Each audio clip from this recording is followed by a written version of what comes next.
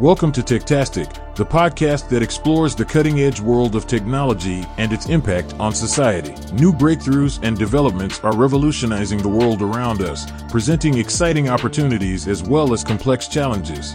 We'll explore the big ideas and key players driving these transformations, as we seek to understand the implications of these advancements for our lives, our communities, and our planet. Join us on this journey of discovery and exploration as we navigate the fascinating and ever-evolving world of technology. This is Techtastic. Max, welcome to It's Techtastic. It's wonderful to have you here. Pleasure. Excited for this. I want to hear about Unifier AI. It sounds like you had a great journey getting there too. Like you went through, I'm going to say something here that I want you to tell me I'm wrong about. Okay. One of the things that I made a mistake early in my career with was that I got excited by technologies and then I tried to figure out how to make that technology make sense for something. I tried to find a problem to apply the technology to. And it sounds like you went down a very similar journey through a bunch of different technologies. Am I wrong about that? Or did you have something you were chasing and you just found your way? Absolutely. I mean, it's an excellent question. The way we came up with this idea was we did a large online course in a community about evaluating digital assets, token economies, tokenomics. I still believe in that space, but crypto is ruined by its casino and by its lack of real use cases. And while doing that online course, I never had enough content. And I was like, I'm creating 9 different recordings. I had super smart people from hedge funds, from VC as guest speakers, and we had all these amazing pieces. And then obviously ChatGPT came up. That's where I started with my developer friend, and we developed so many different products that failed. We did every mistake in the book, right?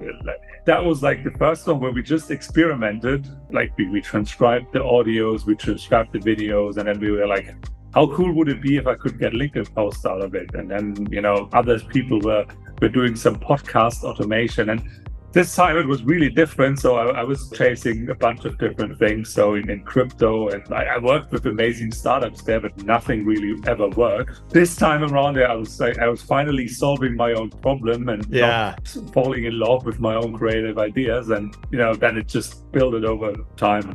One of the reasons I'm really excited by what you're doing with Unifier AI is the problem you're solving is one I deal with. As a podcaster, as a startup founder who's getting ready to launch a product, there's all the content you create in that parade up to the launch, right? You're putting out articles, you're putting out press releases, you're doing podcasts, you're updating the website. But for the most part, it's all the same content, just reformatted and such. But there aren't good tools out there for somebody in my situation where I've got a small team to really get it out there until I started looking at what you guys are doing. And it seems like it fits that niche really well. I hope it will fit that niche really well. Obviously, I think one of the key problems I always encountered is the problem you have, right? It's like, how do I scale myself? And I don't know, you're a podcaster. You have this amazing episode. It's super sweet, cool to the point. You post about it once, and then you get busy in the other stuff. And it's so sad, right? Because it's such a valuable asset. And now takes this episode and, it's going to be 15 minutes. The blog post is going to be 2,000 words, right? It's going to be 10, 15 LinkedIn posts. It's a bit what Gary Vee always tells people. And, the big creators always repurpose your content. But as a small guy, it's so hard to do. You can do it manually and it's so much work. Yeah. And the whole purpose of repurposing your content is I've already done the work. It's like, wait a second, it takes me more time than it does just to go record another podcast. So for me personally, I'm excited again, because it fits a need I know I have. So I'm looking forward to starting to use it, which I will be. I'll be signing up for it, assuming I can. Yeah, absolutely. So you said crypto, which for me is really funny. I didn't wear this hat on purpose to talk about TradeLens, but TradeLens was in the crypto space. And for me, when I said it was a technology looking for a problem to solve, that is exactly how it was founded. IBM said, hey, we've built Hyperledger Fabric, this blockchain-based solution. Maersk, you're one of our big customers. Don't you have some problems that we could probably solve with this technology? And Maersk said, oh yeah, like nobody wants to talk to us. Nobody wants to share data. So maybe we could use that. Now, that is actually a good use case. Like they stumbled into a good use case from entirely the wrong direction. Oh. But I think that crypto was one of those technologies that was exactly that. When I look at cryptocurrencies in particular, like even the currency aspect of it, it's the worst possible version of a currency I can imagine. The whole purpose of a dollar, a euro, or anything that's meant to be handed off as a value exchange is a seamless, easy transaction. Oh. I give you this and you give me something. And it turned that on its head and made it very difficult. I always despised that about most of what I was seeing in the crypto space. And something as similar is happening in the AI space, I think. You're seeing a lot of things pop up that are just people enamored with the technology and not solving a problem. I already see that in corporates. Every large company, the German company, the industrial companies, they're like, okay, we are training a large language model on all of our data. That's like the consensus now. So Bosch, for example, is now building their own internal Google search engine. And nobody questions that, right? I mean, I do. I always point them to look at OpenAI. How much did OpenAI spend to train their most recent model? $250 million on compute. So Bosch, are you going to dump, let's just say it's only $250 million into building your own Google search? Why would you do that? What's the value you're creating for your customers from it? Yeah. I always push back on things like that because it is that FOMO moment. But the craziest part about these times is if you just addressed that, if you walked in and said, hey, Bosch, we're going to help you solve that problem for yourself. And instead of spending $250 million, you're only going to have to spend $100 million, but we'll take care of it for you. There's huge opportunities to walk in and do that in a lot of these places because the market is telling them, beautiful, wonderful future. And if you don't do it, you're in the graveyard. Like in the United States during the Web 1 stuff in the early 1990s, there was a company called Dex, which was the phone book company. And they were a behemoth. And then they were gone a couple of years later. And that's the story that everybody worries about. Or Blockbuster Video, like video rental chains, right? Yeah, Kodak. Like there's all those fear things. That's not wrong. The risk is there.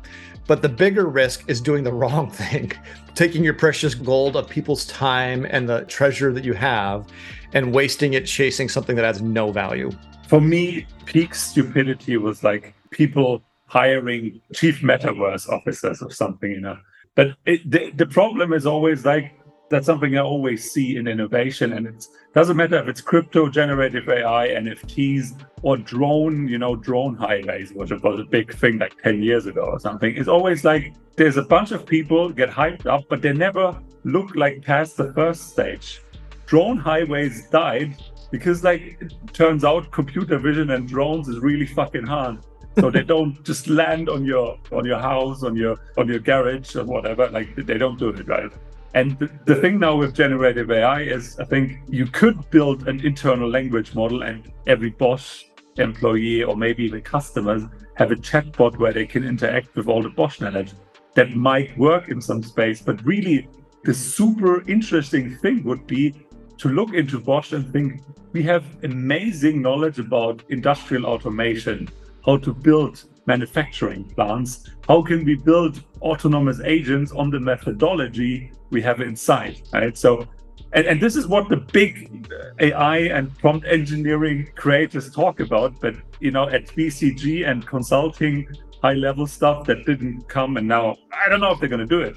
Yeah. Now, what you just described is really, really important for those big companies to think about. They often want to point to somebody like Amazon and say, look, Amazon took a cost center in the form of hosting and they turned it into a value creating center. They make profit off of it now in AWS. They did the same thing with their fulfillment, right? Like the shipping and handling of product. It used to be a cost center. Now they make money off it, fulfilled by Amazon, which is it's a platform opportunity of your existing knowledge skill set. What you just described with Bosch would be taking that exact same approach. I'm going to take something that we're really good at. We had to be good at to win in the market. We had to do these things. And I'm going to make it available to my competition because I know that I can do it better than they can. And making them my customer, I win. which is all Amazon does. Now, you could do that. Bosch could do that with what they're trying to do right now, but it's a really different mindset than most of those companies have because it changes who their customer is. It's no longer the person who buys the Bosch product. It's another company that does something similar to Bosch. And that's tough for the leadership to absorb. That's tough for the shareholders to absorb, right? It's a very difficult sell. But when they do it, you become an industry-defining behemoth. You become the industry. Yeah, so my best example how I think about this would be SAP, for example. They are in so many corporates, SMBs, whatever, and they manage business processes there. The knowledge they have about launching and integrating into systems and building business processes and data flows and whatever is insane. So the amount of autonomous agents it could be a different customer, they could be built on all their methodology and knowledge they have. And then maybe the customer comes first to that agent and the agent does 70% of the planning. And then an SAP consultant comes in, right? So it allows you what you just said, opening up the ecosystem, but different levels of engagement you could do. It could be a chatbot as well, where you ask hey, I'm a coal mine in North Carolina. I don't know, can you help me? And they're hey, based on our experience, it takes that amount of time, and you would need these people. And here's the first mock-up we could create. Send us some data and whatever. So you lose control, and especially German companies, they hate to lose control, they don't necessarily lose control because the agent and the data is still there, but there would be interactions with the customers they don't necessarily have direct control over, and that's something holy fuck, verboten. Yeah. It's funny that you mentioned SAP because that's one of the companies I think of right now in what's happening as at high risk, because the speed at which a company's ability to integrate with different technology tools is increasing because of some of the things that have already happened. The amount of value that a typical software engineer can produce with some of the tools that are already available is 10 times what it was just a few years ago. And when you couple that with the amount of tools that are coming out, the ease of integration that can happen with all those tools as they continue on, all of a sudden something like an enterprise resource planning solution and the consultants needed to implement it diminishes rapidly, because I can get the best of breed of all the different pieces and stitch it together and have a very cohesive whole fairly rapidly. And companies are in that spot where they're dominant, and their methodology as far as marketing is concerned is, who else are you going to go with? It loses all value in the market. Who else can run all 5,000 of your facilities and make sure that you're getting, information shared across all of them? It's just us or PeopleSoft. Well, guess what? That's not true anymore. Yeah. I have an anecdote from another startup founder I met, and he was he thought about Zapier and what Zapier is doing at the moment. And then there's an interesting startup, Merge.dev. So they're helping people scale integrations. And as a developer, integrations also for SaaS founders, it's a nightmare, right? They for example, use large language models just to read the documentation, and they write some of the code for custom integrations for you. And no company on the planet wants to have developers just developing integrations. It's always a risk, there's a chicken and egg problem. And now this guy was basically, I combined this approach with language model that goes into my data. I don't know, I integrate it into my Google. It looks for things, and it could automatically find out the systems I'm integrated with and then tell me, hey, this is what you can do with Zapier. Here you can integrate there. So, this explorative approach, just go inside, look at my data and find what integrations that, in the future is going to be as crazy as it's going to develop the integrations for you if you need custom ones. Yeah, wild. Yeah. Well, you just described something that I had been pitching when I was moving from TradeLens into Vala, which was, I just call it the universal translator, because I've got two systems that need to talk to each other. And I don't want to hire a bunch of engineers to come in and do it, but I can have a little AI agent look at the two data models and say, oh, well, this looks like this, and then ask a question. Is that correct? Does this name, Christian Michael Hammer, actually break down into first name Christian, middle name Michael, last name Hammer, so I can take the data from this one system and put it in the other? Just doing something like that would have a massive impact on your ability to integrate tools rapidly. And we had to have it at a couple previous companies I'd been at we developed something kind of like that, except it was all curated by humans because there wasn't a good AI large language model that could make that interpretive guess, right? Yeah, good. Yeah. Max, this has been a fun conversation. I'm really excited. I think that we agree largely in like where this is going and the best way to approach it. But I want to make sure that everybody listening has a chance to go check out unifier.ai. I want to make sure I didn't leave that off. With the last few minutes we've got left in our time, is there something that you want to say to the audience? If listeners would take one quote from our talk, I think really the whole thing about generative AI and large language model is really every company has the opportunity to really scale their uniqueness and their unique insights, knowledge, methodology frameworks. I think that's the opportunity that lies on the table. And we're already seeing startups that say like, I did that at IBM. IBM's not doing it, but I know how to do it. Right. So I think the game's on for this. Agreed. Max, thank you so much for being on It's Techtastic. It was really lovely to have you here. I would love to have you on again in the future. Absolutely. Loved it. And that's a wrap for this episode of Techtastic. I want to thank you personally for joining us, and we'll see you next time. Until then, keep exploring and stay curious.